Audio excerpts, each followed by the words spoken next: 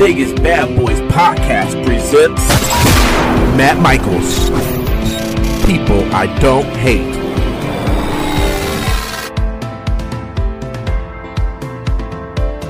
Hey everybody, it's Matt Michaels here on the Vegas Bad Boys of Podcasting. And today I am joined by someone that I have become a very quick fan of after seeing some of his work. And he's an actor who is currently going to be having a short film that's kind of making some waves, and it's going to be out very soon. It's called The Ice Cream Stop, and it's Mr. Dustin Harnish. Dustin, how you doing, brother? I'm great. How are you? Thanks for having me on the show. I'm doing a lot better now that I have the movie out of my head, because holy shit, dude. We'll kind of get into the premise of it, which is that a husband comes home from work. He's in the medical field. His wife is pregnant. She has a craving at 3 a.m. for some ice cream. He goes to get it. He happens to be an African-American man who gets pulled over by a real couple of dick cops. And man, did you play that dick cop role amazingly. Before we get into the process of the character, let me ask you, what was it in terms of the process of the film? How close were you in, the development of it? And how did it come about? So a friend of mine who I started way back when in film school, I wasn't in the film school. He was in the film school. I couldn't afford the film school. So I was going around all the film schools auditioning for all their parts to play in their student films. And a buddy of mine named Raul and another buddy of mine named Charles Van Laux, they selected me to play the Joker. They were doing an adaptation based on a young character about the Joker and how he becomes the Joker sort of guy. Nothing like what the newest movie is with Joaquin Phoenix, the great Joaquin Phoenix, and what he's done with it. This was this was back in 2010. I'd only been acting for about 4 or 5 years at that time. And I was very much trying to, get my chops together and take classes and work with all the student films, because that was the way to sort of, get yourself involved and keep the wheels greased up. And so in that process, I met my friend Raul Perez, who is our director in The Ice Cream Stop, and also a future project that's coming out called The 4 Points. But that was a really interesting process working with him. And then so him contacting me several years later, we loosely stayed in contact. We've always been friends in terms of the film business. We loosely stayed in contact, and he reached out to me and asked me if I wanted to do a couple of projects. And one had happened to fall over the pandemic. In fact, we had shot 2 things over the pandemic. One, which was sort of, I would guess, probably kind of like our warm up to get acclimated to each other and come back into sort of like an artistic sort of, reintroduction, if you will. Sure. And, he showed me this script and says, dude, I've got this part for you, and you'd be playing this wicked guy. And it sort of centers around all of the stuff going on right now with police brutality and social injustice. And I looked at it and I went, well, that scares the shit out of me. Right. Because I have cops in my family. I still not only retired, but still acting cops. And it's something I've always wanted to do. I never thought the part would come along in this format. I've always, every kid and boy wants to play a good cop, or, like the hero detective, or, a dirty cop, and I never thought I'd be playing, like the shitty white guy that's, going to kill the black dude and then be ridiculed for all of those things and have to be that guy. And so, sat down with our executive producer, who ended up being our lead actor, the writer, Marcel Baber, By the way, the lead actor is Ty Edwards. He's phenomenal. The guy's winning so just to go back for 1 second, we're still very much in the film festival circuit, and we still have about another year to go, close to, because of all the things we missed in 2020. And then because of 2020, we had to miss a couple of deadlines in 21 because of that whole, nuanced dilemma that the whole world was in. Right. But so because Ty did such a great job in that, and because of who he is in that and what he delivered in that, almost every, I would say more than half of the film festivals we've been in, he's been nominated at least for Best Actor and won, I want to say 11 or 12 now, Best Actor awards. So having that said, to go back to the present part of the conversation, which was him and I sat down and he basically validated me, him and the writer, who's also an African-American man who's never written a movie in his life, Marcel Baber, and said he had a dream one night, woke up and wrote this film. There's a lot of Black men that share a very similar experience when it comes to the police, I believe, and at least from a lot of them that I've heard and from what we've all seen. And it'd be kind of difficult to deny that, because we don't live that same experience. So he sat down with me and explained to me what this guy was and who he was. And I read the script, and right away I go, well, knowing cops as well as I do, I don't know everybody, but the ones that I do know, and I've lived in Los Angeles for a long time. I'm from the Bay Area in California. So, they handle themselves a little different, but they're all kind of principally the same, and at least in modern times.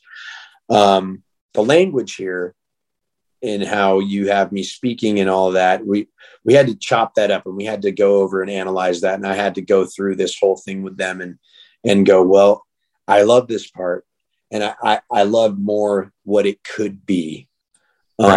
And this was the very beginning stages, right? This was months and months before we shot the thing. And I decided to commit to it, not only as an actor, but as a co-producer, because I'm thinking to myself, well, I have things that we can also add into this. I can bring some friends in to do this, and we can rearrange, some of the creativity of the script in this part, if that would be allowed for me. And it was, these guys were more than happy to take my input and take my invitation to explore the creativity. So for me, that's kind of like a win-win world as an artist, because now you're allowed to sit down and explore the reality of what these things actually could be, not rather than the fictitious element of it. Right. We all have the ability, in this entertainment world to create. And that's why we're here. I feel as an artist, there's a lot of these types of parts that you have to get right. You can't just scoot over some of these things or portray them as you think they might be. You need to actually research them. You need to actually dissect these kinds of people to play them. And if I'm going to play this guy who's going to be totally hated, I said, I have no problem with that, but I want to make sure that I do my job. So I want to make sure that he walks and he talks the part. And that's a difficult thing to come to, because now you're accepting a person that is totally a 360-degree opposite from yourself. Let's say 180. So let's 180 degrees, and let's talk about that, because that's one of the things I wanted to kind of get your process of how you dealt with taking a character and inside of yourself having to go to a very dark place to make the character a believable person, as compared to some actors will, especially some young actors, they'll glaze over the process and they'll play what they think a bad cop is. And I think what you managed to do is you managed to pull something out of yourself that wasn't a very common place that you go to in your life. how hard was it for you to kind of reach those depths, especially when the camera stops rolling and now you have to go home and be a husband and a father? It could be very difficult to let some of that stuff go, especially in this case. I don't want to give away a lot of stuff, but especially in this case, there's a particular guilt that, damn, I don't know how long it takes to get rid of that feeling, or what kind of triggers are still there to, bring about that process again in your mind, in your everyday life. Yeah, it's a great analysis there. And also a great observation, because that's exactly what I thought when I was looking at this part. And then on the day when we filmed it, it was very scary to be that person. It was terrifying. And my buddy Ty, literally, and the writer Marty walked up to me and they said, "Dustin, if you don't fucking do this thing, and if you don't say the things that you need to do, and if you don't act this guy the way he needs to be, it's not going to sell. You won't be able to sell this. You have to go there." And I was like, "You're right." And they said this to me from moment one, even before we were on the set. And that sunk really deep with me, because they basically gave me the reins to do and be this guy that is totally unacceptable. Right. And look, we see characters in movies all the time that are totally unacceptable, that are totally, shameful, and we hate them and all that. But the point of that is that, Dustin, we believe in you as an actor to sell this character and be this guy. And so this is the place we would like for you to go. And I felt like that if I didn't even take that a step further, then I wasn't doing my job. And I had to dig deep down into the deepest pits of my soul to sort of allow myself to connect to this evil guy. And I don't even want to go out on a limb, as bad as he is, and say necessarily that he's evil. I want to say it more realistically that he was troubled. I want to say that the man was lost. I want to say that the man had his whole priority and value system completely misconstrued. Yeah. Because if you see the end of it without giving too much away, you understand that he realizes something, right? Right. And I think the only way you grab that is to be human. Right. Even the worst of the worst of the worst of the worst, unless you're a complete psychopath, I think that you're able to recognize that you've done something horrible and that you've been doing something horrible, and it might take one moment in your life to just snap you awake.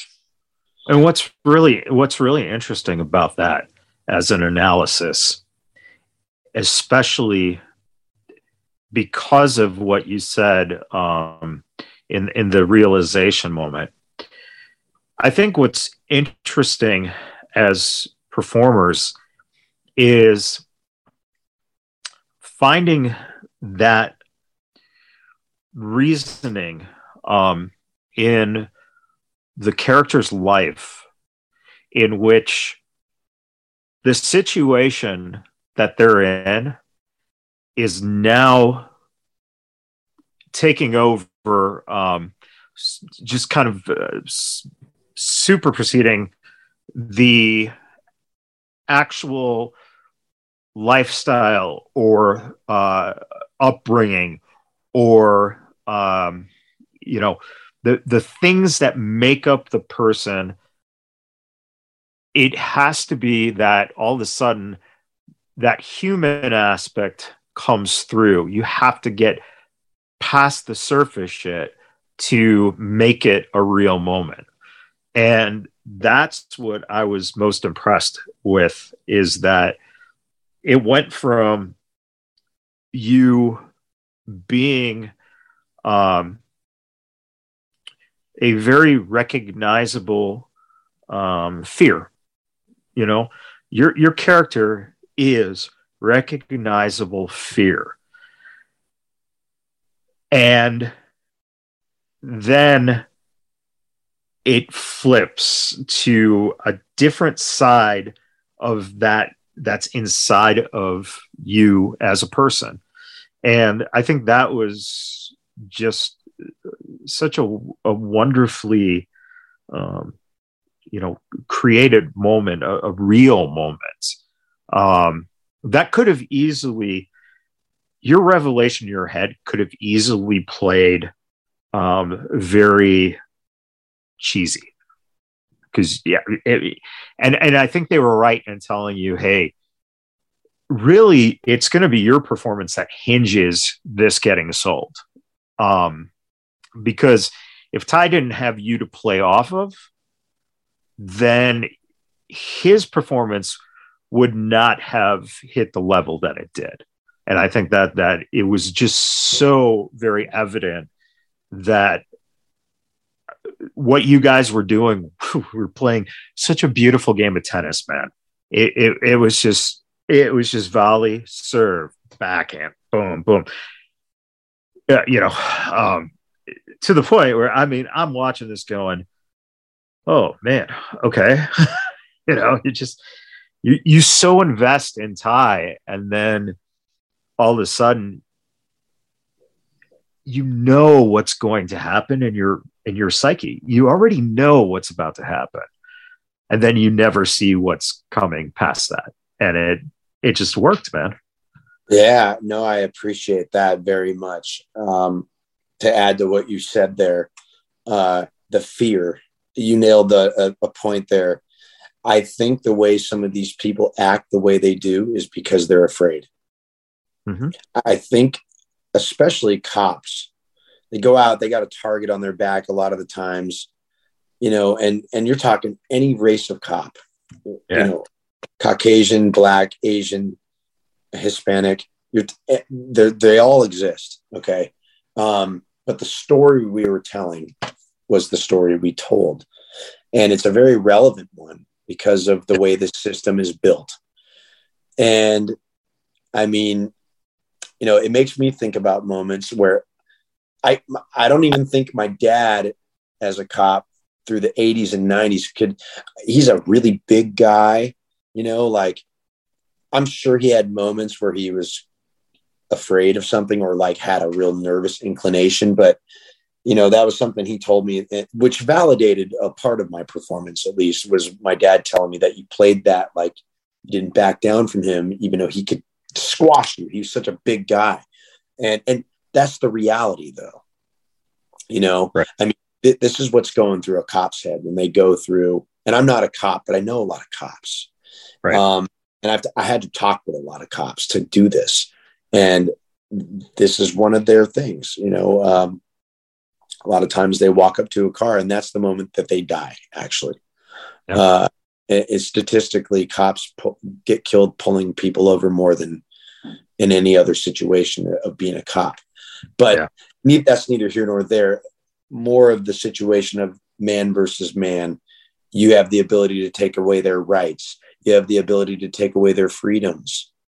And you over accentuate and take advantage of those powers because you're afraid. And I think that's where cops like this guy that I played get off. And I think that's why we're in the situation that we're in right now with that. Yeah. And so I think that's why this story had such a powerful impact, because it's actually shedding light on that. And I'll be honest when I tell you that ending moment, it actually wasn't written. They let me sort of free flow and go in the moment with Ty. And because the characters were written so well, the story was written so well that the director, Raul, captured us in a moment where it could have just been, like you said, a cheesy moment, or my character could have come off cheesy and just licked it away and walked away kind of guy. But I felt like the redeeming qualities of anybody, even a murderer, we're watching this on film and we want to try to see why somebody went to the place that they went. That's why we watch it. We watch it because we sort of fantasize these moments, whether we relate to it or not. and we want to see what's going to happen next. And I felt like it would have totally done the film in a disjustice, an injustice to play him that way. And I mean, he wasn't even written in a corny way. So I was like, he needs to have an endearing, at least redeemable quality as a man, as a person, whether there's a badge there or not, to realize that he's made a mistake and he's been making these mistakes. And finally he made one that hit him right in the heart. And it made him see almost his life before his eyes, even though it took him taking another life to see that. And so I feel like it's one of the most rewarding projects I've ever done as an actor and as a producer, but mostly as an actor, because of the fact that I was allowed to have the freedom to play this guy that has all of these different arcs in such a short period of time. Yeah, exactly. I mean, hey, if we could all pick and choose the way this all happened, I mean, it would be great if this was a huge feature film. But the fact was, I got that opportunity on a short film for very little money that we shot this thing for. I mean, we shot it during a pandemic lockdown, nonetheless. And while I was shooting this thing, I don't know if you want to call this retribution or karma or for whatever I did, but I had an accident the day after we shot that scene. In fact, I was on a diet and I was taking these dietary supplements, all these vitamins, and my wife and she was, I think 4.5 months pregnant at the time, 4 or 5 months pregnant. We ran off to the store. I hadn't eaten any breakfast and I just swallowed all my vitamins and downed it with some water.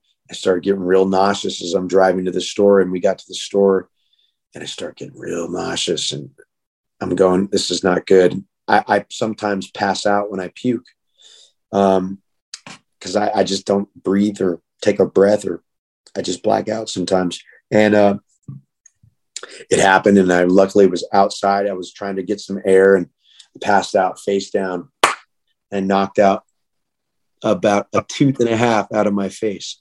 So we had to push the chute back. Oh, not only that, my chin was like literally hanging off. I could stick my finger like in my face.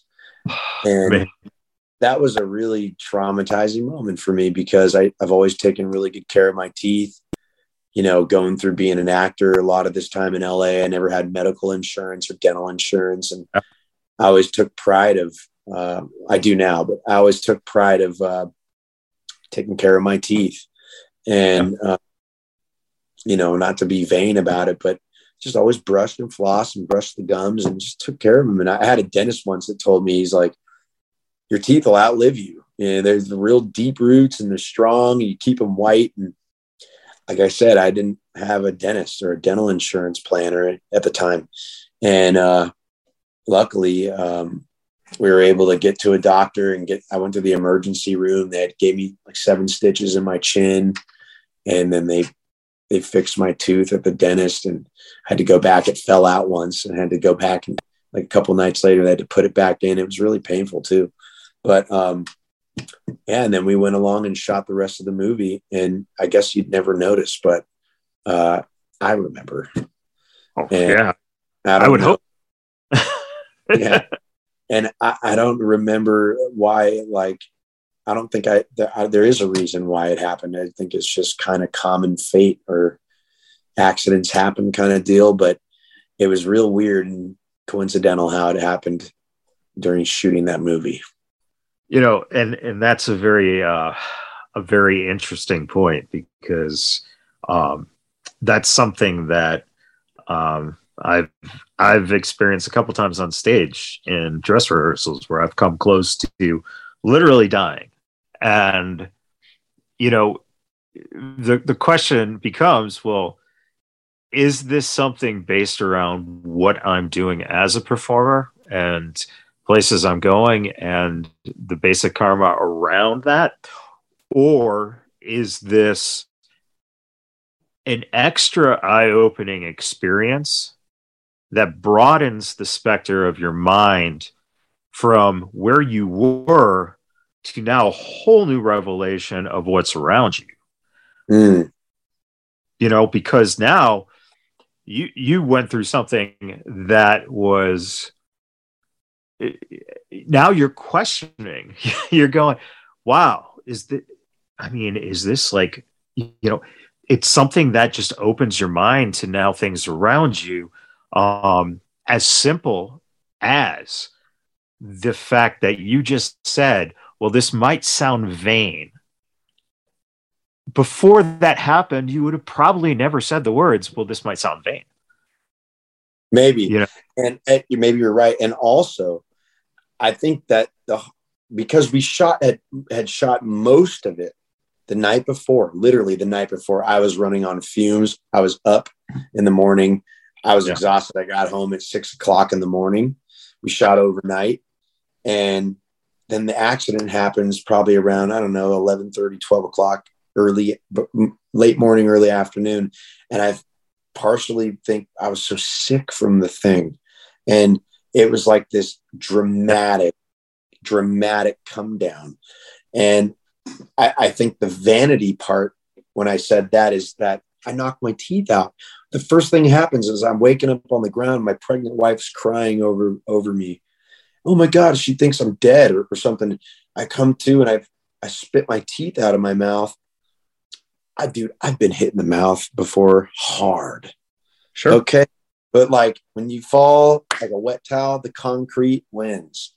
But I think it was partially just this dramatic come down. Man, I didn't even know the chin skin was hanging, like you can see bone. I had no idea. I was worried about my teeth and I started having a panic attack. And this guy's trying to sit me down and the ambulance are coming and my wife's freaking out, just sit down. And I didn't know what had just happened. I knew that I puked and I passed out because that's happened before. And I've always told my wife, this is an issue. It happens about 50% of the time. And they checked me out. There's nothing wrong with me. But no one can really explain that except for the fact that you don't take enough breath in between your heaving, right? Right. But aside all of that, I think really what had happened was I had such an overwhelming sense of this like dramatic come down of what I just did the night before, how tired I was, emotionally exhausted. You know, you do these things a few times, you do these takes multiple times and you spend everything you've got. And not everyone out there can appreciate that. They just don't understand because they've never done what we do. But, and that's okay. You know, I'm not in it for that. You know, like I'm in it to give you a performance. I'm in it to entertain you, to share a depth of humanity with you on screen and tell stories that way. And I think people appreciate that, but obviously no one knows what happens on the side, you know, behind the scenes, before, after. They don't care about that. And nor should they. As the actor, I can tell you that, you know, to go through playing these parts and to go through taking on these roles, that there's sometimes a physical reaction that you have, a mental reaction, a physical reaction. You're a human being. And when you go to these depths, you go to these places, you know, and if it's not all, you know, fairy tales and la la land in the story, and you're playing this pretty bad guy, you know, it sits with you a little while because you touch into places with yourself that you didn't know existed, or even if you did know they existed, you never really wanted to go there.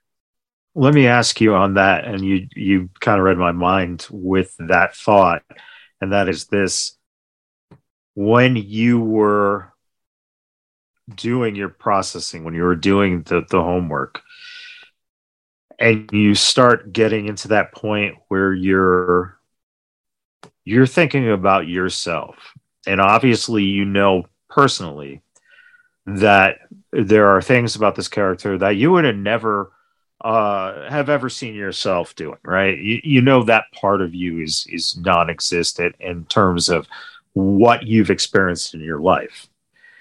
But at some point, did it hit you in your head of understanding that moment where you go, I understand this so much that now I'm questioning that could I have actually been that way myself?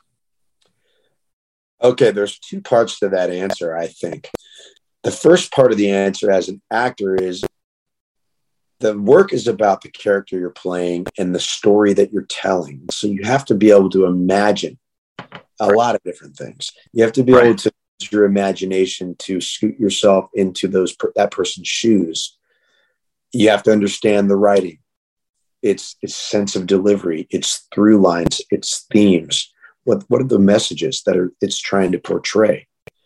And then you have to go, do I have the abilities as an artist to allow my interpretations to be correctly added and played and interpreted by others to this character? And if you can do that, then you should play the role. Whether it scares the hell out of you or not, you should play. If it scares you, you should play that role, because that means it's tapping into things that you may be bashful about or you may be insecure about, but those are human qualities and those play very well on screen. When it comes to could I have been this guy, I don't think so. I look at the only reason I say it that way is this. As much as we know ourselves as who we are, there is a part of us when we're making these discoveries about characters that I think all of a sudden for a brief second, you relate something that is so close to putting yourself in like, I understand why it's done. And now it's like, okay, damn. Because I could see it through his eyes now. Maybe there was something in me that I question now about, oh my God, maybe I'm not the person I think I am, because I actually understand this person. I think that's a great question. I think that's a question that poses itself to a lot of actors that find themselves at this crossroads. Yeah. I think that you have to be completely comfortable with yourself, even though we're totally insecure and it's just, I mean, that's a laughable statement, but there's a part of that statement that rings true. And actors that go and get trained, I know for sure that trainers and coaches try to teach the actor to break free and peel the layers of the onion in a way, because in order to tell a story, you both have to remove yourself and put yourself in it. It's kind of an oxymoron, but you have to be able to take yourself out of your head of all the things that block you, like your insecurities, your oh, how am I going to look on this? You got to take your complete self-consciousness that way, your vanity, it's got to go. It's gone. Because then if that's there, you're out of the moment. You're out of the character. You're not playing the character. If the character's an evil fuck, you got to play that. And you have to play homage to that. You have to serve that character. And that's what you got hired. And that's the role you accepted because it was interesting to you.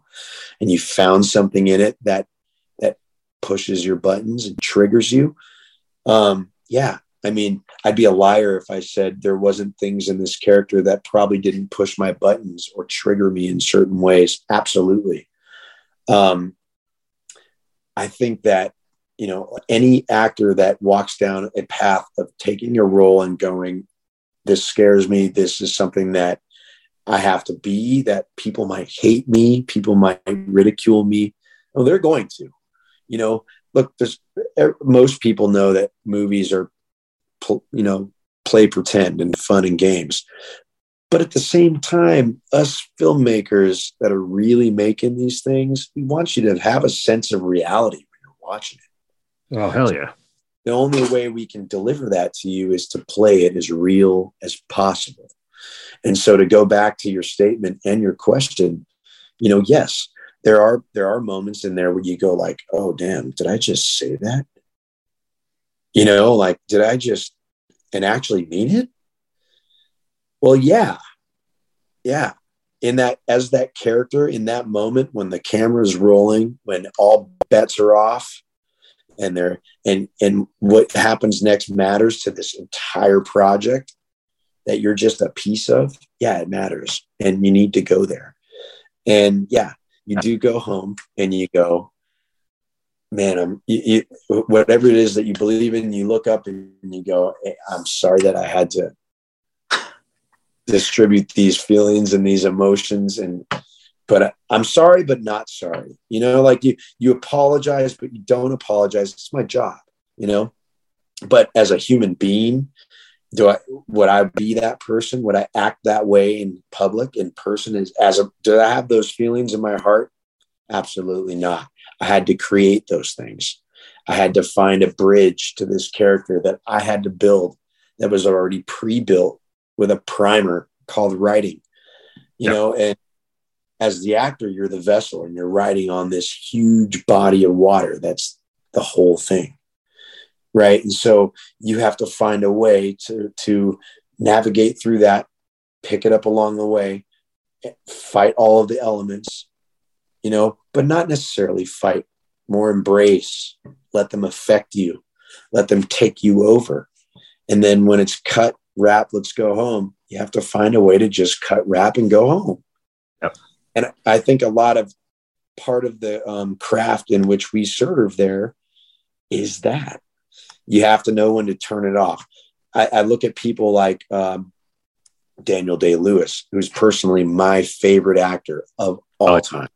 And I can go back into all the different decades, all the different eras of actors, which there's so many great ones. Yeah. As a male actor, he's my favorite. And I understand why he retired. I mean, I don't know if I'll ever feel the same feelings he did. I hope not, because I love what I do so much that I can't imagine doing anything else. Yeah. But when you watch that man, and he's so incredibly method, that enough was just probably enough for him.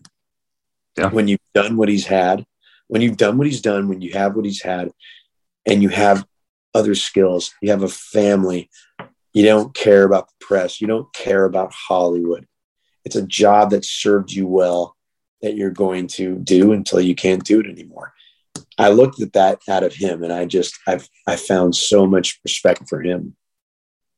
And, if I could have a career like that, where I could, do even just a lick of what he's done. I mean, every actor wishes this, but I hope I never get sick of it, or feel like I'm just exhausted from it. But I guess there might be a time and place like that for a man such as he, because he just gave it everything he had. And I try to do that same exact thing whenever I get a job as an actor. And we're so fortunate to get a job when we do finally get work. You give it all you have. You leave it all on the field. You don't leave anything behind, because that's your moment. And that's the moment that you get to bring a part to this all-encompassing thing. And you'd be doing a disservice to not only yourself, but all of your castmates, the crew, the directors, the people working on this thing for months and years, if you didn't bring it, Yeah. So. Yeah. That's very well said. And it's funny because we're talking about all this heavy stuff, because everything about this film is very heavy. Now, on the flip side, you've been in a couple good fodders, as much as the 18-Year-Old Virgin and Mega Shark versus Giant Octopus. And it's so funny. Like, I think 18-Year-Old Virgin, like, on Vudu is always like on sale for like $4.99. It's like, is it? You see, oh man, yeah, like you see this title come up all the time on there. Like you have to scroll down like past like 50 films, and then all of a sudden it gets those titles, and it's like, I wish it was down like 500 films. But what's so fascinating about that is the fact that it's funny to look at that and go, hey, when your career starts out, you really are taking what is kind of put in front of you, because you have to take these steps. And like in anything that is a profession where it's maturity equals a better grasp of the actual profession and how it's actually done, what the craft is, you have to go through these early phases and be green in the field and learn, hey, this is the things to do. This is the things not to do. This is the things that don't matter. These are the people who make things that don't matter. How hard was it for you to look at those first number of years for you in LA, in a town that also you're not from? I know when I was there, it takes that first year, 2 years, 3 years for you to start really being able to feel comfortable in your own skin in LA, let alone on sets and being an actor. Was that something that you look back on, you go, man, if I didn't have that, I would have probably never have grown. I probably would have never been able to, get to the point where I'm at and continue to pursue my craft for a number of years? 100%. I mean, that's such a great question. My buddies give me crap about the 18-year-old virgin all the time. But you know what? Equally, I look at those moments, and yes, to answer your question, I was in that place at that time. I had to take that part. No one else was giving me a job. This was a moment for me when I was doing student films. I was being an extra on a show called Entourage. I love how you just said on a show called Entourage. Yeah. Like 5 people have no one's ever heard of it. No, yeah. In fact, a buddy of mine was the guy that plays E on it. And I've known a couple of people on the show, but I know him the best on the show. And yeah, man. And he didn't know me at the time. And I was working at a voiceover studio. I was parking cars. I was a valet boy. And this was the coolest moment. I mean, where I moved to LA, I lived in a car for 2 years. I had no money. I had no real, go get him tiger kind of support. I had to do it all on my own, and I had to make something of myself because the dream that I had, no one else believed in it. Sure. And I was parking cars at this place called the LA Studios / Margarita Mix. There's 3 locations in LA. And it's one of those hyphenated names, but it's one of the biggest, not only post voiceover houses, but just voiceover studio in general in Los Angeles. And I was the only kid valeting the cars there. And I met everybody, man. We could have a podcast session just on this alone, but to cut it short, I was parking cars there in 110-degree heat one day. And this young gal named Christy Romano, she used to play the voice of Kim Possible, which was what she was recording in there at the time. And she came out to leave. I gave her keys and brought her car up for her. And she goes, "Hey, Dustin, I think you'd be really great in this part. I know you're trying to be an actor and everyone loves you here." And I was like, "Wow, really? That's a really nice thing to say, And she's like, "Well, my fiance, who's a friend of mine today, and they're not together anymore, but his name is Griff First." And sure, yeah. And she goes, my fiance Griff is shooting this sci-fi channel movie called 100 Million BC. And I'd love to see if he'd take a look at you and maybe you can be in it and get a part in there and get you get you on your way. And I go, wow. I mean, wow. It was just I was totally beside myself from that whole interjection into my life, because all the people I was meeting up to that point were like, Sacha Baron Cohen and Ben Stiller and Jerry Seinfeld and Angelina Jolie, dude, it goes on and on and on and on. Parking their cars, right? Yep. Hey, what do you do? I'm trying to be an actor, and she's the one, Christy, comes out and says, here's this opportunity. Give me your headshot. And I go, oh yeah, I've got a headshot. It's in my back seat. Run over to my car. I already had them all prepared. They'll the way it used to be back in the day, you'd staple your resume to the back. My resume was like, student films and extra work and trying hard. You know what I'm saying? Yeah. Gave her my resume. I got a call from her fiance and ended up inviting him to my apartment and going, hey man, do you like shark? Why shark? Because I used to live next to this Asian market in the valley and they sold shark there, and I love to cook. I cook. And I'd been eating shark lately, and I was like, hey dude, do you like shark? And he was like, yeah. Why don't you bring Christy over to my house? I'm going to barbecue some shark. Bring the script. We'll talk about it. And he actually came over. We found out we had mutual friends, by the way, which was really nice. Shout out to Mike Hughes and Ponsky. I'll get to that in a second. But he comes over, brings her over, have a glass of wine. I'm cooking for him. And my best friend at the time was my roommate, Connor Gomez. He's also an actor. They knew him too from going to that studio. He worked at the other studio, right? So we all kind of knew each other, and we're like, oh, no shit. Yeah, cool. We're eating shark, right? It wasn't dry. It was good. And then they're about to leave, puts the script on my coffee table, says, hey, man, read that and call me. I'm like, oh, crap. What do I do? Wow, I got an opportunity. Holy crap, dude. I'm not an extra, And so, at least try not to be in this moment. And so I picked this thing up. I had no idea. I had no training. I was totally green. Read this thing until like 4:00 in the morning that night. I'm just like going through it. And I didn't know how to read a script and how to pull the character out.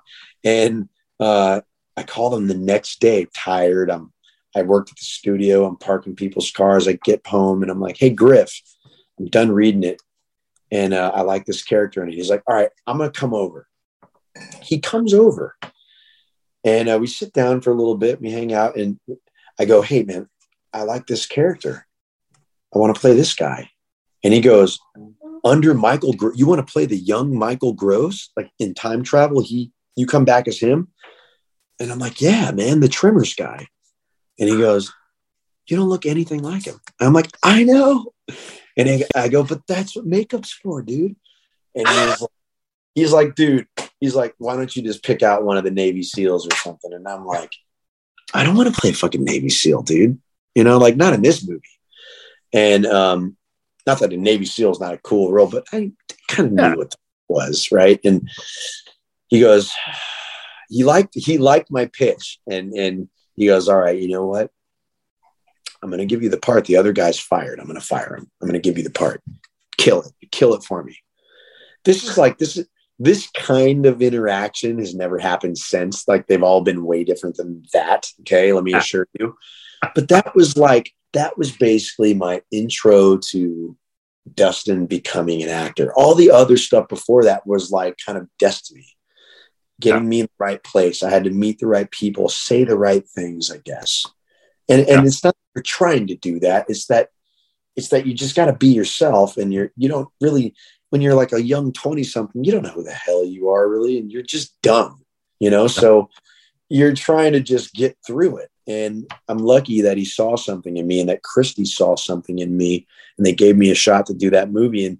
And the producer from that film company, which was called The Asylum, they do a lot of the great mega shark versus giant octopus, Sharknado and all that. In fact, the executive producer, one of the owners of the company, his name's David Michael Latt. God bless him. I mean, he, to go back to what we were talking about with these early movies, after I did that first one, 100 million BC, he put me in 4 more after that. And I was like, wow, like I've got a role here.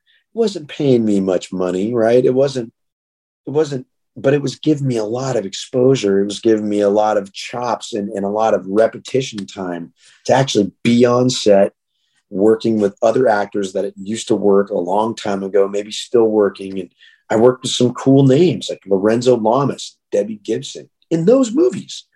And so I'm like, holy crap. And then, I did four or five of those. And then that was it. And I went on and I had about 2 years of just nothing happening. And after that, and that's when I met Raul. I was just going, I'm going to go back to square one, go hit all the film schools.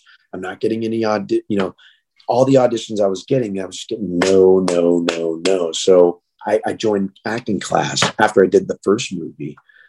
And I just decided to dedicate myself to becoming good.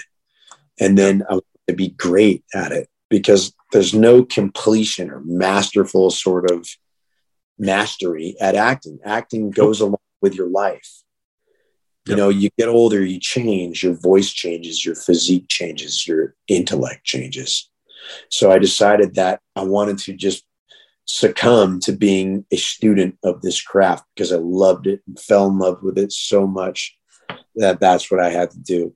And luckily along the way, it's brought morsels for me, and it's brought little jobs here and there, and then some decent sized jobs. And so who knows what's going to happen from there, man, in looking at things you've done, you also sent me a little podcast that you just started. It's called True Darkness. The first episode is 15 minutes, and it's a fucking brilliant concept. Thank you. I can't say no one. I don't know all the podcasts that are out there that are kind of around that kind of genre, but it's like listening to a 1930s, radio show. That's just exactly what I was going for. Dude, that's amazing you said that, because I haven't had any feedback on this yet.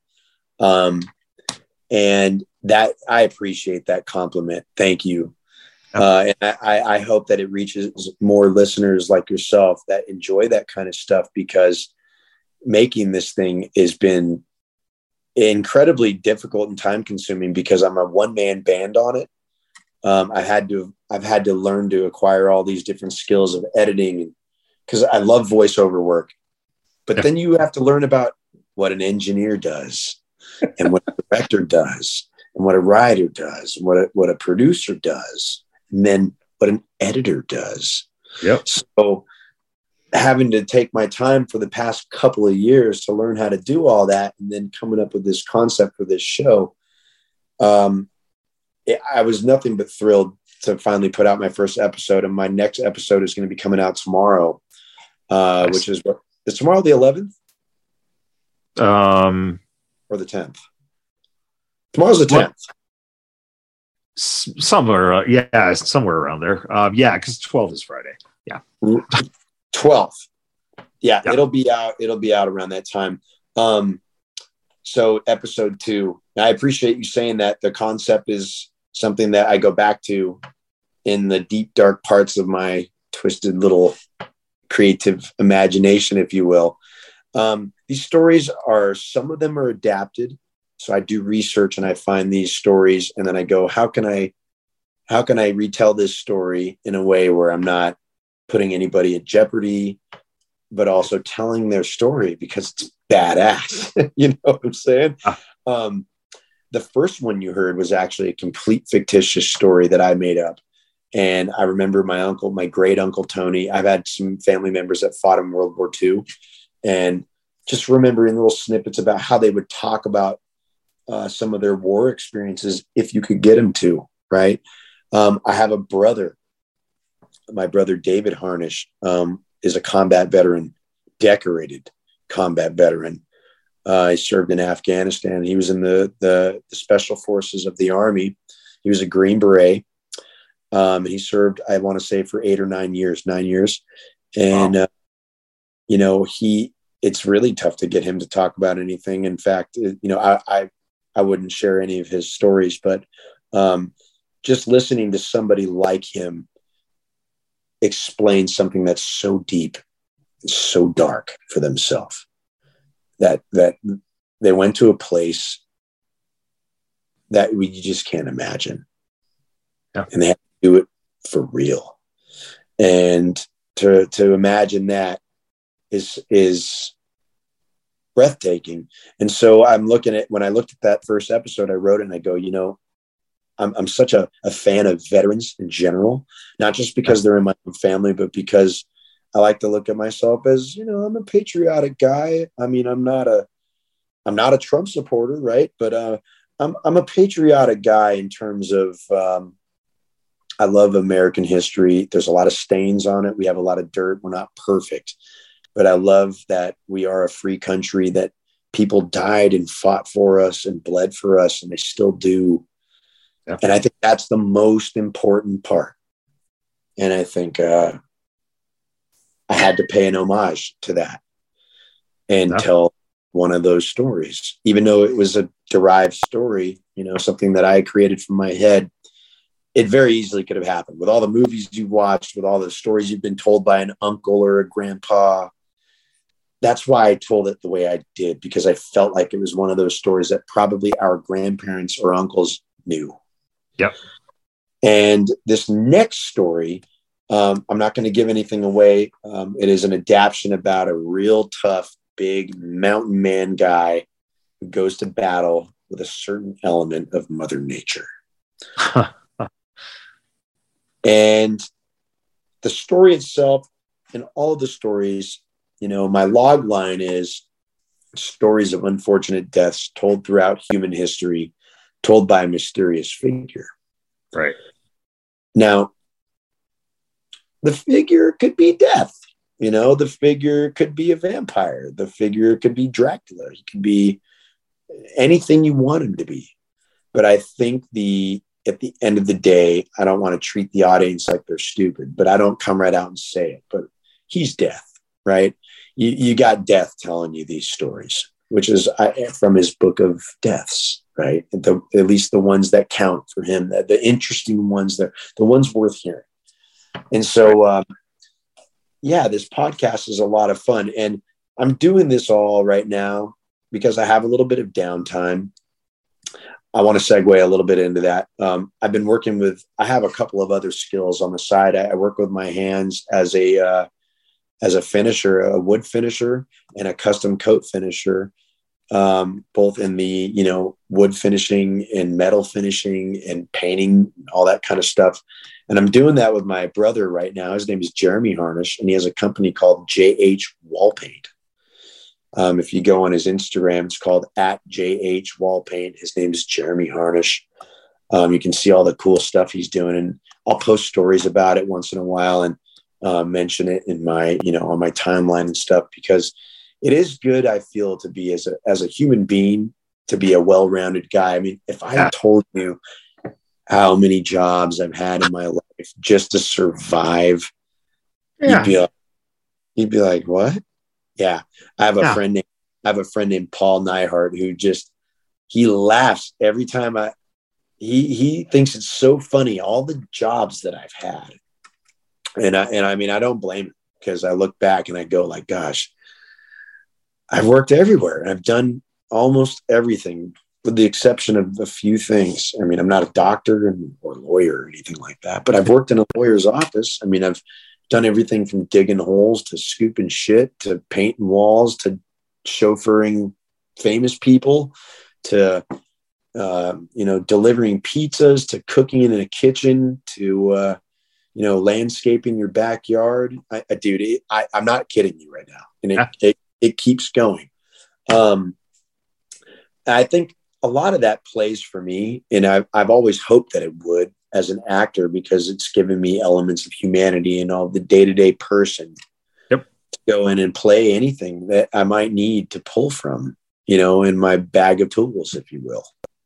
Yeah, no, I think it's very hard for people that I've, known in my life to understand that aspect. It's really funny too when the pandemic hit.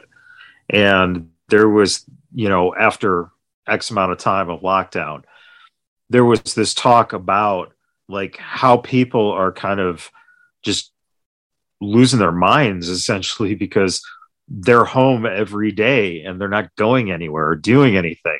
And it's like, boy, I mean, that's been parts of my life as an actor where you're spending so much time with nothing to consume your time, where you have to find, anything, if it's a job, if it's,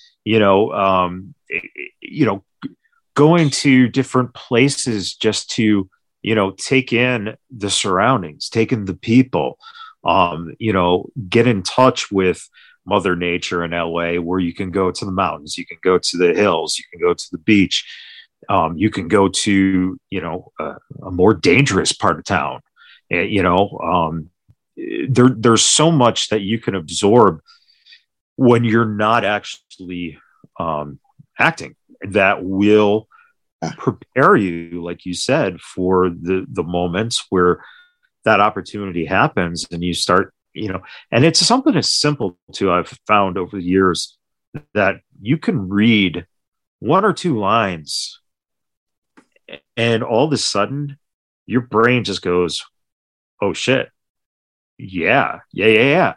And it's like all of a sudden you're an Italian juggler in the 1920s, but it was something that you read that it sparked something that you pick from seeing or feeling or smelling, that all of a sudden it gets the ball rolling, so that now you're prepared when you go in, whether an audition or on set, to now play a beautiful game of catch, because you're giving something to someone. And I think that's a key that a lot of actors miss.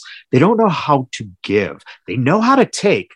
They, put the attention on me, man. I can shine. Mm-hmm. But the best actors are the ones who really, by a look, by an intonation, by something coming from the inside, you are giving something to that person. And hell, man, if it's their job to shine, if you're doing a scene with Tom Cruise has got to shine. Yeah. But he only shines, and his best movies are with actors who allow him to, from what they know how to do. I mean, I'm sure people are going, God, man, shut the fuck up about acting theory, but it's no, dude, you're incredibly correct. I mean, not to cut you off, but I have to interject, because what you're saying is so incredibly deep and so poignant. Your performance as an actor is only as good as your partner's performance. And that is exactly to sum up what you're saying.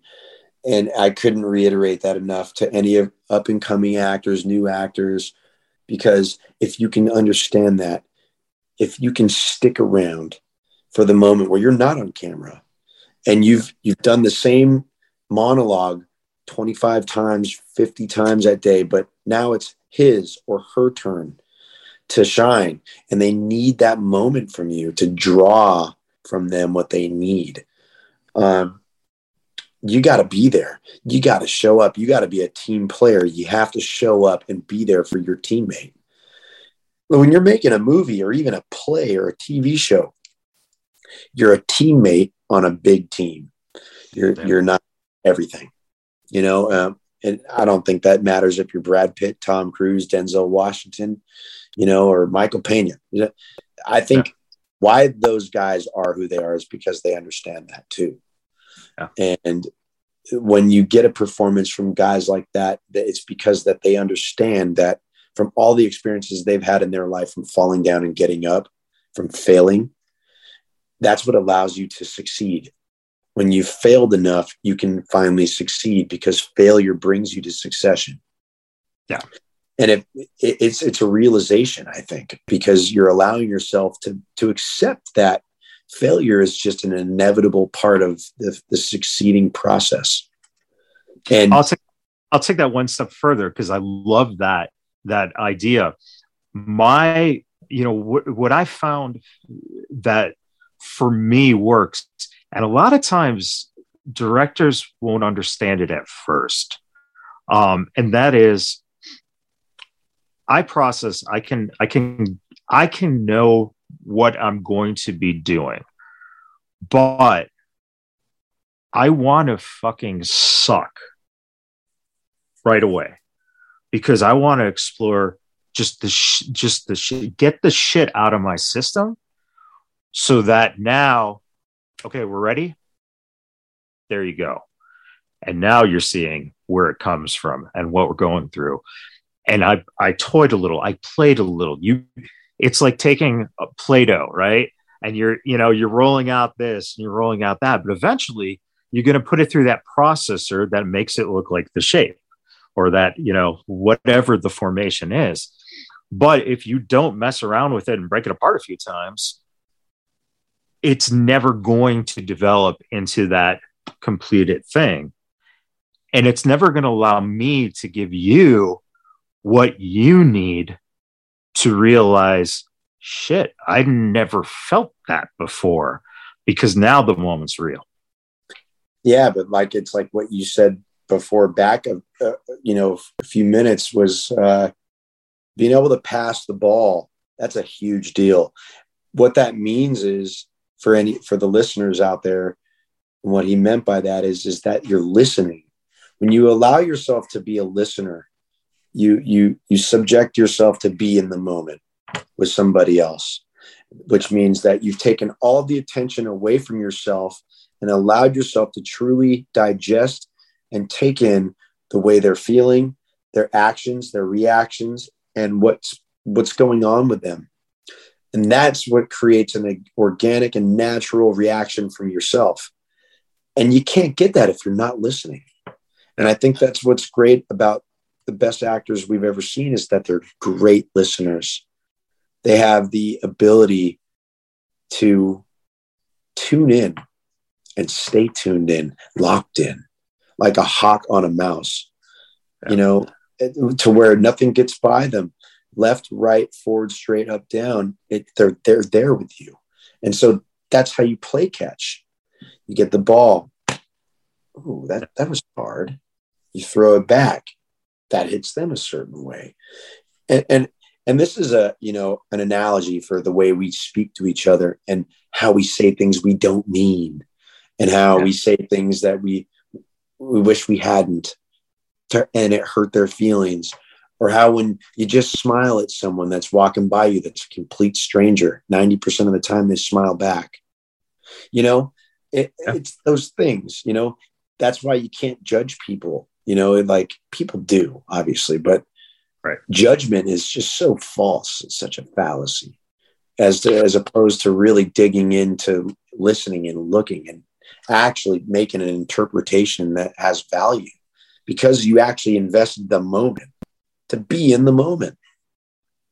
And judgment is a way of validating your own self by not risking anything because you don't know anything about the person you're making a judgment upon. Totally. So, you're absolutely right. And I think, for me, and the fun of it is, again, I like to explore being bad because of the fact that I like challenging myself through those fears, knowing that, hey, man, my insecurities, everything I can take to this, I'm just going to let them hang out. And it might not play. It might not play. We're learning. We're testing. We're feeling. And then you start really throwing that ball back and forth. And when you get that momentum going, one of my favorite things to do is watch an actor like Marlon Brando. Don't really pay attention to when he's talking per se, but watch him while he's listening. Watch him, and it's like it's phenomenal. And I think too that what's interesting is now we live in an age where we have the cameras and we're obsessed with video, right? But back then, you lived in an age where you needed a black and white still to sell the image of someone. And when you took stills from movies and you have these iconic shots of these actors, and they're in the moment of whatever scene, and it's, a nice, close-up picture of them. That's saying something. Think of Brando in The Godfather. And there's that famous picture. It's just him with his chin out. And it's just his, and every fucking thing about that character just by looking at that picture. Yeah. And it's not talking to you. Yeah. It's not moving. That's right. It's fascinating. And those actors get those moments captured on film because they're trusted, and that's another thing that is amazing as well. When you gain the trust as the artist from your peers, from the filmmakers, and they go, we know we can hang on this guy on the moment because he's got something more going on for us. And those accidents win awards, like those mistakes, they're not mistakes. They might have been a mistake, or they might not have been in the script, but they're what made the film, or they're what made that moment, or they finally gave you who that guy was or that gal, I've often hung on those things myself when I was coming up as a kid and being very, very intrigued by actors. I was a musician all my life before I became an actor, and music gave me that same thing, but it kind of put a picture in my head when I would play it. I was a drummer and also a singer, play a couple other instruments, but drums were like, I'm a very physical, hands-on kind of person, and the drums embody that. And I had sort of a troubled childhood. I came from a really good family, but they were separated, and I had some dark spots in my life. And playing the drums used to let me alleviate my pain, my anguish, my bad thoughts, my anything that was it just cured me. It was like my medicine. And it wasn't until later, in high school, where I found the theater, and, I had no acting, no filmmaking or any type of influence from anybody in the small town I went to school in. It was called Hollister, California. It's up in Northern California. And I'd moved around a bunch as a kid. So this was I was another transplant in this place, and went to 7th, 8th, and then all the way to senior year in high school there. And I was bullied, and no one understood me. And I had some really, really, maybe 3 really good friends there in total, but I had a real tough time in school, and music was my way out. Yeah. And then I found the theater, and I had no idea what the hell I was doing. All I know is I watched a lot of movies and TV, and I wanted to do that. I felt like I had a piece of me that was yearning to tell stories like that. And when I went and joined the theater class, the first thing they casted me in was Hamlet, as Hamlet. I was like, huh? And had to kind of learn this language. And here I am living in this like little, cow town, everyone's got like this flat bill hat and driving these lifted trucks and the soul patch, nothing against that guy, but that was, and it was never me, and so I kind of separated myself from at least that kind of audience, and decided that, well, I want to speak to everybody. I have a deep love for people, even people I don't know. And I don't know why that is, but I always felt a deep level of compassion for people. And I think that's what inevitably drew me to be an actor, is because I wanted to tell their story, Yeah. And it's interesting too. I think, when I was young, I started singing as well.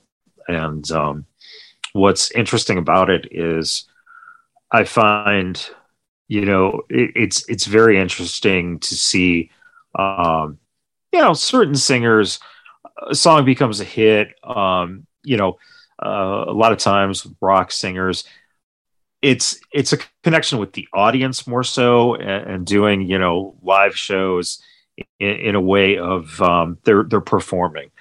But the good storytellers are the ones who, when they're singing the words, you're actually seeing the story through their eyes, through their intonations. Mm-hmm. It's just fascinating that we can take something like music and, bring it in, put it into the context of acting, or same thing. You take acting and put it in the context of music. This way, right now, Lady Gaga's got the that new film that's coming out very soon. And for the life of me, I can't remember the title, but it looks phenomenal. Dude, she's a really good actor, man. Unbelievable. She's great. She's great, dude. What was A Star Is Born? Did you watch her? Dude, oh, man. And then she's in American Horror Story. I think it was like a couple seasons ago. Yeah. Dude, killer in that. I love watching musicians. Every time I see a musician become a really, really, really good actor, I always go like, yeah. Because it's kind of like it's kind of like taking one for the team. I really enjoy that because the artists, we're not limited necessarily to one thing. Yes, we have particular sets of skills, but that doesn't necessarily limit us from broadening our horizons. This is why you see actors become directors and producers. You see musicians become actors, directors, and producers. You see painters, artists do the same thing. Look, we live this life that we're walking through, and we don't really know how it ends. Right. We have no idea when our ticket gets punched. We have no idea how that's going to happen. And so we're fascinated by all of these different things, and by all of these different things that nuance us, that make us different. Whether in the moment someone's hating on it or shitting all over it, the reality is they're doing that is because they're fascinated by it. They're interested in it. They love it just as much as you and I do. Where they come from, they're injured, they're abused, they don't get attention. And so they got to treat other people like that, and artists. But to go back to and sometimes artists used to be those people, and become what they become.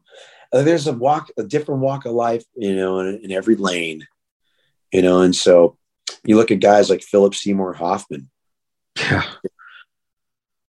Yeah. That's troubling, because what a talent he was. Oh my. I used to watch movies and go, wow, dude, that guy is so incredibly deep. And then to hear how he dies. Yeah. It's like, same with Chris Cornell, Yeah. Same with Jimi Hendrix, same with Jim Morrison, same with a lot of different guys like the. I'll go and say it. For my generation, which you're close to, it's Kurt Cobain. Yeah, that's totally my generation, dude. I mean, I was born in 1983. I was listening to the Joe Rogan podcast the other day, and they were literally just talking about Kurt Cobain and how that guy just came in and smashed the mouth of the entire music industry. And these guys didn't know what the fuck to do. They're like, it was hair bands. It was like, makeup. And all of a sudden these guys from, Seattle come along that are like dark and have some real shit to say, bam, just all scatters to the side. And yeah, man, like that's reality though. Yeah. That happens every day. That is an everyday guy. Him. Yep. He's a super mega life-changing, music-changing, scene-changing rock star, but he was just a guy like all of us, having problems just like the rest of us, and he dealt with them a little different, unfortunately, Yeah, it's fascinating. I mean, we can probably talk for a couple more hours, but let's get to one of the last things I do want to ask you about, and about being a regular guy. Man, you're a new dad, man. What's what has that been for you in terms of how you see the world now through the eyes of a person who has a very young child in one of the most devastatingly important times in human existence, and knowing that you're the present, but your child is the future. I love the way you put that question together, because it's a tough one, and it's just like the grit through the whole. It's like even the answer, First off, having a child is like the most life-changing thing that's ever happened to me. I mean, she's the most beautiful, stunning little girl. I feel incredibly lucky every day I wake up and I get to go, wow, that's my kid. Because it could have went any way. She could have been born with no arms and legs, blind, had some sort of autism or something. And, nothing against people that are born that way, but they didn't want to be born that way. That's for darn sure. And, and that's something you think about when you have a child, is like, you selfishly kind of go like, oh God, I hope all her arms and limbs and brain and eyes work, and when they come out and they look at you for the first time and they just look into your eyes with their barely open into the world eyes, it changes you instantly. Your life flips around 180 degrees in an instant. Everything you ever thought or felt before changes. The way you looked at things before changes. Not everything, but some things. And you change, because it's not about you anymore. You realize that, and you sort of kind of learn to accept that. I think that scares a lot of people off about having a kid. I personally think it did me well. I personally think that it gave me all the changes that I needed. And I'm always going to be changing and evolving as a person, because that never stops until we die. Right. But I look at my daughter every single day and my wife, and I go, first of all, I knew when I married my wife that she was going to be an incredible mother. And I don't know that a lot of people think that about their woman when they meet her or their mate. I just knew it. I knew it immediately. And she just has it built in her, like, to be a mom. And watching from the time she was pregnant through all the months of going through being a pregnant woman, and then finally have, like, the way she changed and the way she just put herself completely aside and made it all about the baby, and still does the same exact thing now. It's just incredible to watch and to see that baby come out, and that she did that. My wife did that. She made that happen every single day that she spends with her. And I go to work and she stays here with the kid. And then when we're together and we have family time, and our kid is so happy and she smiles. She does these huge, smiles. And it's like, I cry thinking about it, man. I mean, it's turned me into totally a big, giant sap. And I was kind of already a sensitive sap before, but this is a different sap, because now it's like I kind of hardened a little bit in certain areas, but she just breaks that rock all the way down. And it makes you feel an abundance of compassion about everything else, all other children, other people. You look at people different and you go like, that was someone's baby. That's someone's daughter or son. And so it makes you think differently, like when you talk to them or how you react to them or what you might think about them. You're not as quick to go right to the negative or the, poke fun or the whatever happens before we're parents, I've never been the bully type or the poke fun type, but we've all done a little bit of, having our fun with each other, even as friends. But now you look at that differently when you're a parent and you go like, Would I want someone talking to my daughter that way? Would I want someone thinking that about my daughter? Would I want someone doing that to my daughter? Would I do that to somebody else, knowing that that could be my daughter? Not a chance. So I just feel like you change, to sum that all up. And it's probably the best thing that's ever happened to me, man. And isn't it fascinating that concept of looking at everyone as if they are someone's son or daughter is something that we should all be doing, because everyone is someone's son or daughter. Yeah. Yeah. And it's, that's a way to, you want to solve issues, you want to solve, humanity's problems, treat each other like you would want your son or daughter to be treated. And, it's amazing. And again, I think that, like you said, that sappiness, that sentimentalness, that goes to the fact that when you were just saying all these beautiful things about observation and how you think differently about this person, look at this thing different, you tie it back into what we do, because now you have a better understanding when you walk onto a set of, hey, when I'm, in the moment, man, it really is, this person might be a fucking lunatic that I'm talking to, but damn it, I'm going to get through to them because they're someone's son or they're someone's daughter, and it's such a different way that I think a lot of, we don't think about this shit. And I think that that's the most incredible thing, is to hear those words, that sentiment as a father looking at, like you said, the biggest smile in the world, man. And it's just like, boy, that's what we try to do as creators of entertainment and art, right? We want our audience to have the biggest smile in the fucking world, because we're bringing this thing to life. And, you can't make the production smile, but you can make the audience smile.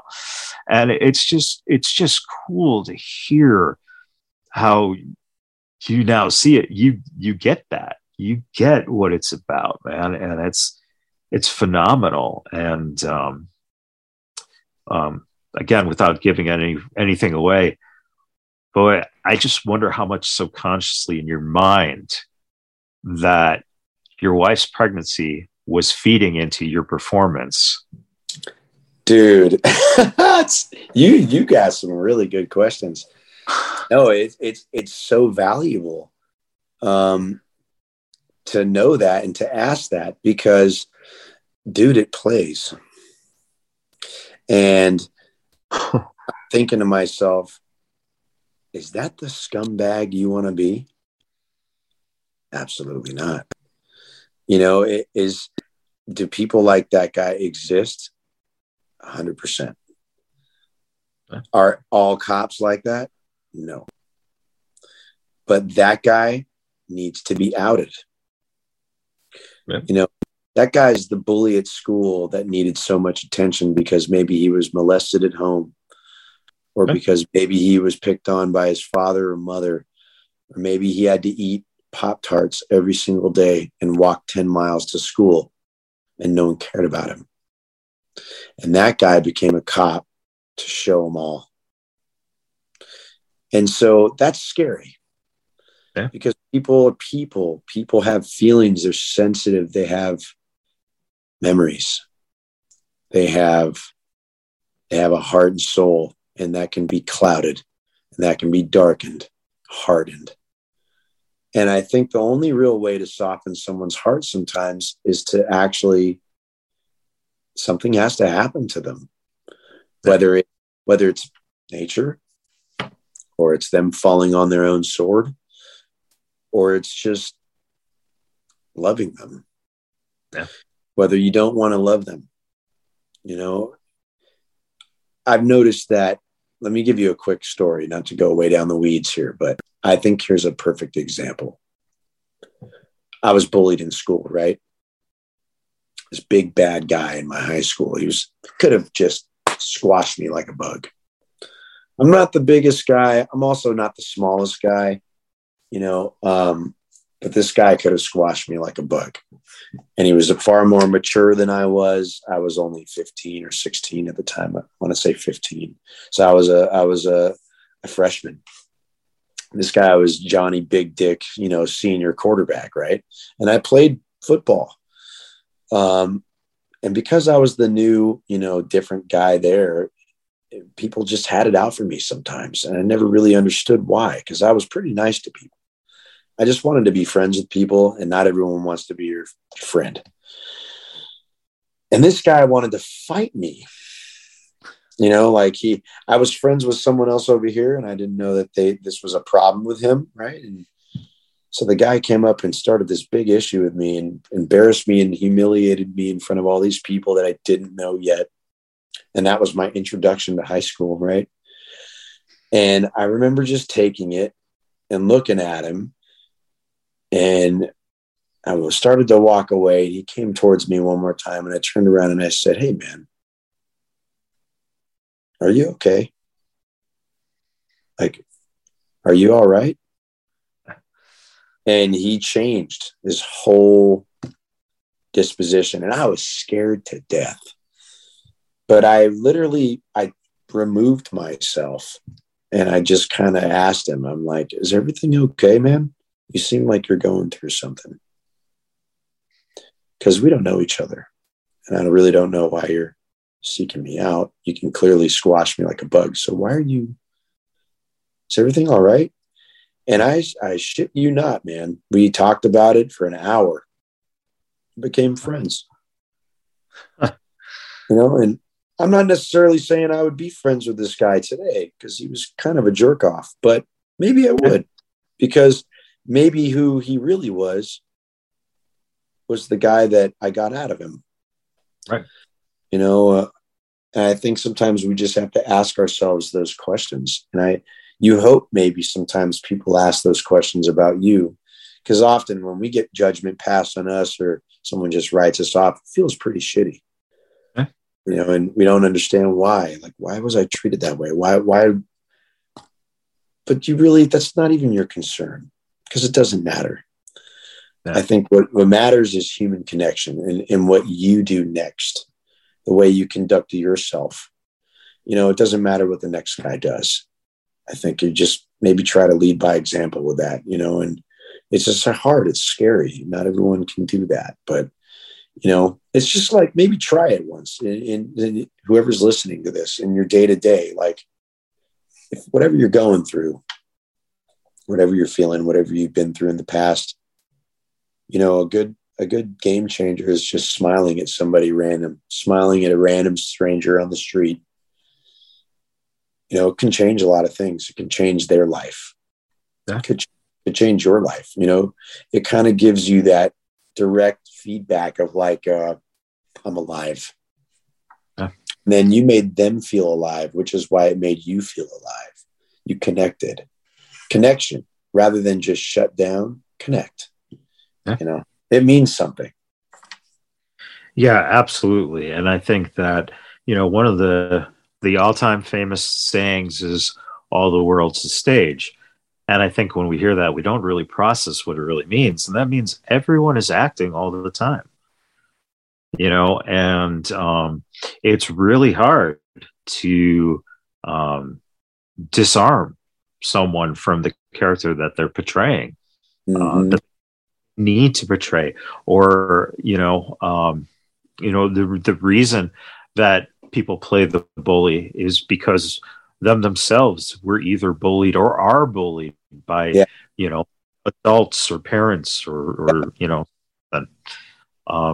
and it's you're right. When you disarm someone, when you take that moment, when you see someone on the street, it's amazing that we can easily turn an eye to avoid conflict. But if we engage a lot of times in eye contact for just that brief moment, and not the quick turn, where you look in someone's eye and then you kind of turn away because oh, this person, oh my God. Because you now project, oh, that person's crazy. No.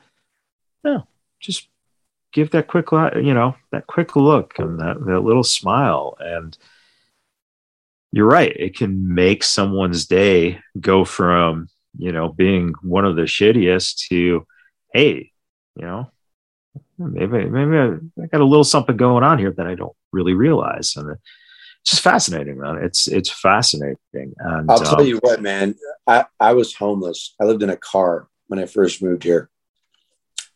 I know what it feels like to be looked at like you don't exist. Yeah. I know what it feels like to be invisible. And that might not ring a bell for a lot of people. It might ring a bell for a lot of people. I don't know. I know that I wouldn't want anyone to feel that way or have gone through what I went through there. But maybe it was teaching me something. It definitely was. Yeah. But I definitely know what it feels like to not exist, to not be, to be captured by somebody, to not be listened to not be heard, to not be seen, to just be regarded as just garbage. Yeah. Know what that feels like. And there's a lot of people that get treated that way. And so that's why I think it's important that if your life isn't that way, or even if it is, the best thing you can do is try smiling at somebody. It's like that old Frank Sinatra song, when you're smiling, the whole world smiles with you. It's true. And then when you're crying, the rain comes, but it's, I think there's something really to that, man. But not to go down a somber note. I think we've gone down some really beautiful discussion topics, but I don't know. There's a part of that just plays a large part in who I am. And I appreciate you asking those questions because, had I not gone through those things, I don't think I'd be here right now. I don't think I'd be in this position. I don't think I'd be in this job, in this field. I may not understand it the same way. Oh. No. And, it's, we can only control the decisions we make that are put in front of us. And the worst thing that you can do is look at something and go, why was I afraid to make this choice instead? And I think that, I had a buddy who in LA did the same thing. He was in his car for, practically, I think, 2 years as well. And the thing is, hey, bro, dude, we said we were getting together at 9 a.m., but you literally parked across the street and just slept in your car. Why didn't you just ring my buzzer, man? Come on in, grab the couch or something, bro. And he's like, no, man, I was good. And it's like, wow, he knew. It's like, hey, man, I could ask of you this, but this is who I am, and I'm just gonna, until I'm in the position where, I'm not living out of my car, I'm not going to ask any favors. I'm not going to expect to, get something from you. And it's like, fuck, that's a lot, man. That's a lot of sacrifice, because it's like, then you look at yourself and you go, could I do that? Could I do that? Well, that's the thing. That's the thing. Like, my mom gets pissed off whenever I talk about this being homeless thing, because, and rightfully so, we didn't have a terrible amount of money when I was growing up, but, I mean, I don't want to go and air out all of our dirty laundry too much, but that's a different podcast. But, my mom worked very hard, and she had to work multiple jobs until she met my first stepfather. And we were living at my grandparents'. We had to share a twin bed, like the size of my kitchen, which is really small.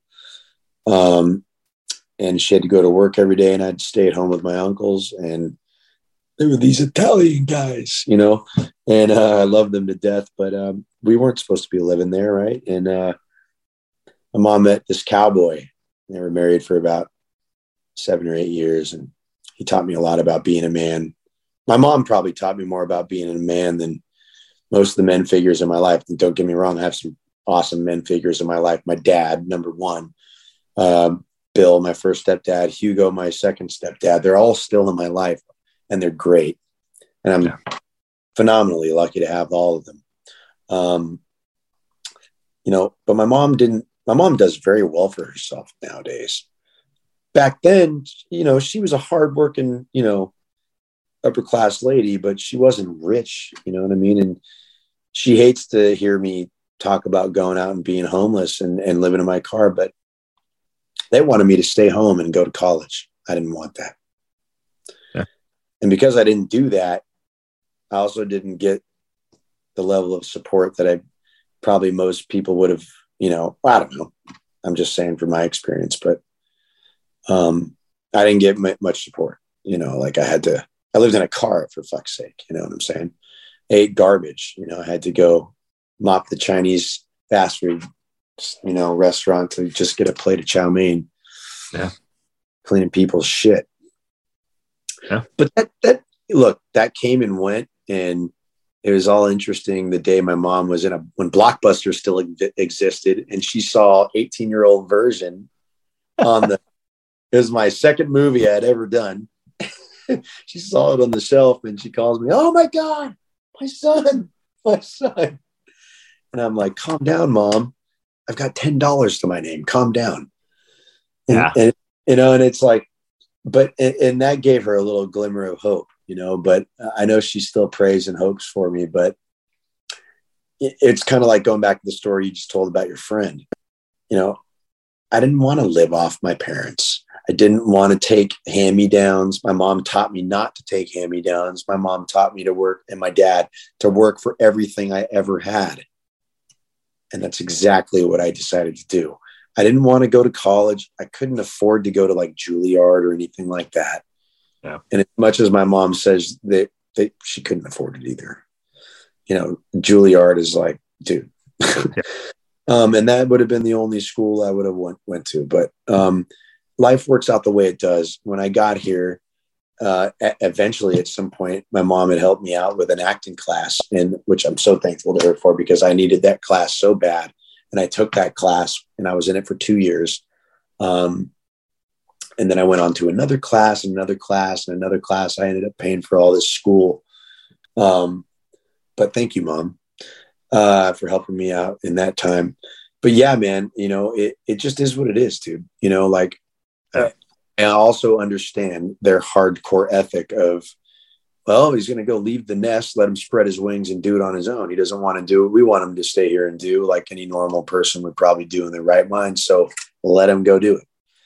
And I had that enough stubborn nature in myself to go, yeah, I'm going to fucking do it. And the only one that's going to stop me is me. Yeah. I was tired of my entire life being told no, being told I'm not good enough. I should do this instead of that. Other people trying to dictate who I was and what I was going to do and what I was good at. I was done with that. And so I took the risk. I drove down here, and look, some people do this from New York or from Australia, right? I just had to drive a measly 400 miles to come down here. But I had nothing, dude. I had a car with a car payment and a flip cell phone. I had no idea how I was going to pay for these things. So I slept and I had my drum set in the back, like I was trying to get a band gig, and it was a mess. But luckily it all worked out, man, and you take these leaps of faith. And I do remember at that time, I didn't know that many people yet. I knew this band I was playing with, but no one wanted to let you sleep on their couch for more than a night, it made them feel weird, and if you couldn't take care of yourself, no one was going to help you. But the moment you start taking care of yourself and getting your shit together, everyone wants to help. It's weird how that works. It's a lesson my mom taught me a long time ago, and it's very, very true. I found it to be true ever since. I mean, I've never been back home, never moved back in with my family. I've never needed to, sit down on anybody to bring me my life. It's all, I've had to do it all on my own. And now with my wife has done it on her own, and then us together. So, all of those trials and tribulations, now we have each other and this beautiful little baby, and life carries on, and And before we go, if you want to give your social media handles so that people can follow, and actually on Instagram, I know you can see pictures of the little one having that big smile. Yeah, that'd be awesome. I would love for you all to tune in, and thank you very much for all of your support. My Instagram is at Dustin.Harnish, at DUSTIN.HARNISH. And then my podcast is on all streaming platforms, wherever you get your podcast from. And it's called True Darkness, the podcast. Most recent movies coming up pretty soon are The Ice Cream Stop, which is still traveling through the global film festival circuit. We are currently working on a new feature film called The 4 Points that I'm starring in and producing in. And also I want to give a shout out to one last thing. I want to give a shout out to a recent entertainment industry friend of mine that my wife got me together with. Her name is Lily Singh. She has been putting me in a bunch of stuff lately, and I just want to say thank you very much to her. So if you all get a chance to go check out Lily Singh's YouTube page and or her recent TV show on NBC called A Little Late with Lily Singh, I'm on the Teddy Swims episode, and I play a cop in that. But yeah, we have a thing coming out next month in December that you're all, I think, going to just laugh your whole pants off. I know I laughed a lot making it with her, and it's Mr. and Mrs. Santa Claus in marriage counseling. So, and I play Santa. It was too much fun. So I hope you guys all stay tuned into that stuff. And thank you all for listening. Awesome. And thank you all for tuning in. And again, keep supporting the Vegas Bad Boys of Podcasting. And until next time, we'll see you guys then. And great talking with you, brother. Thank you very much.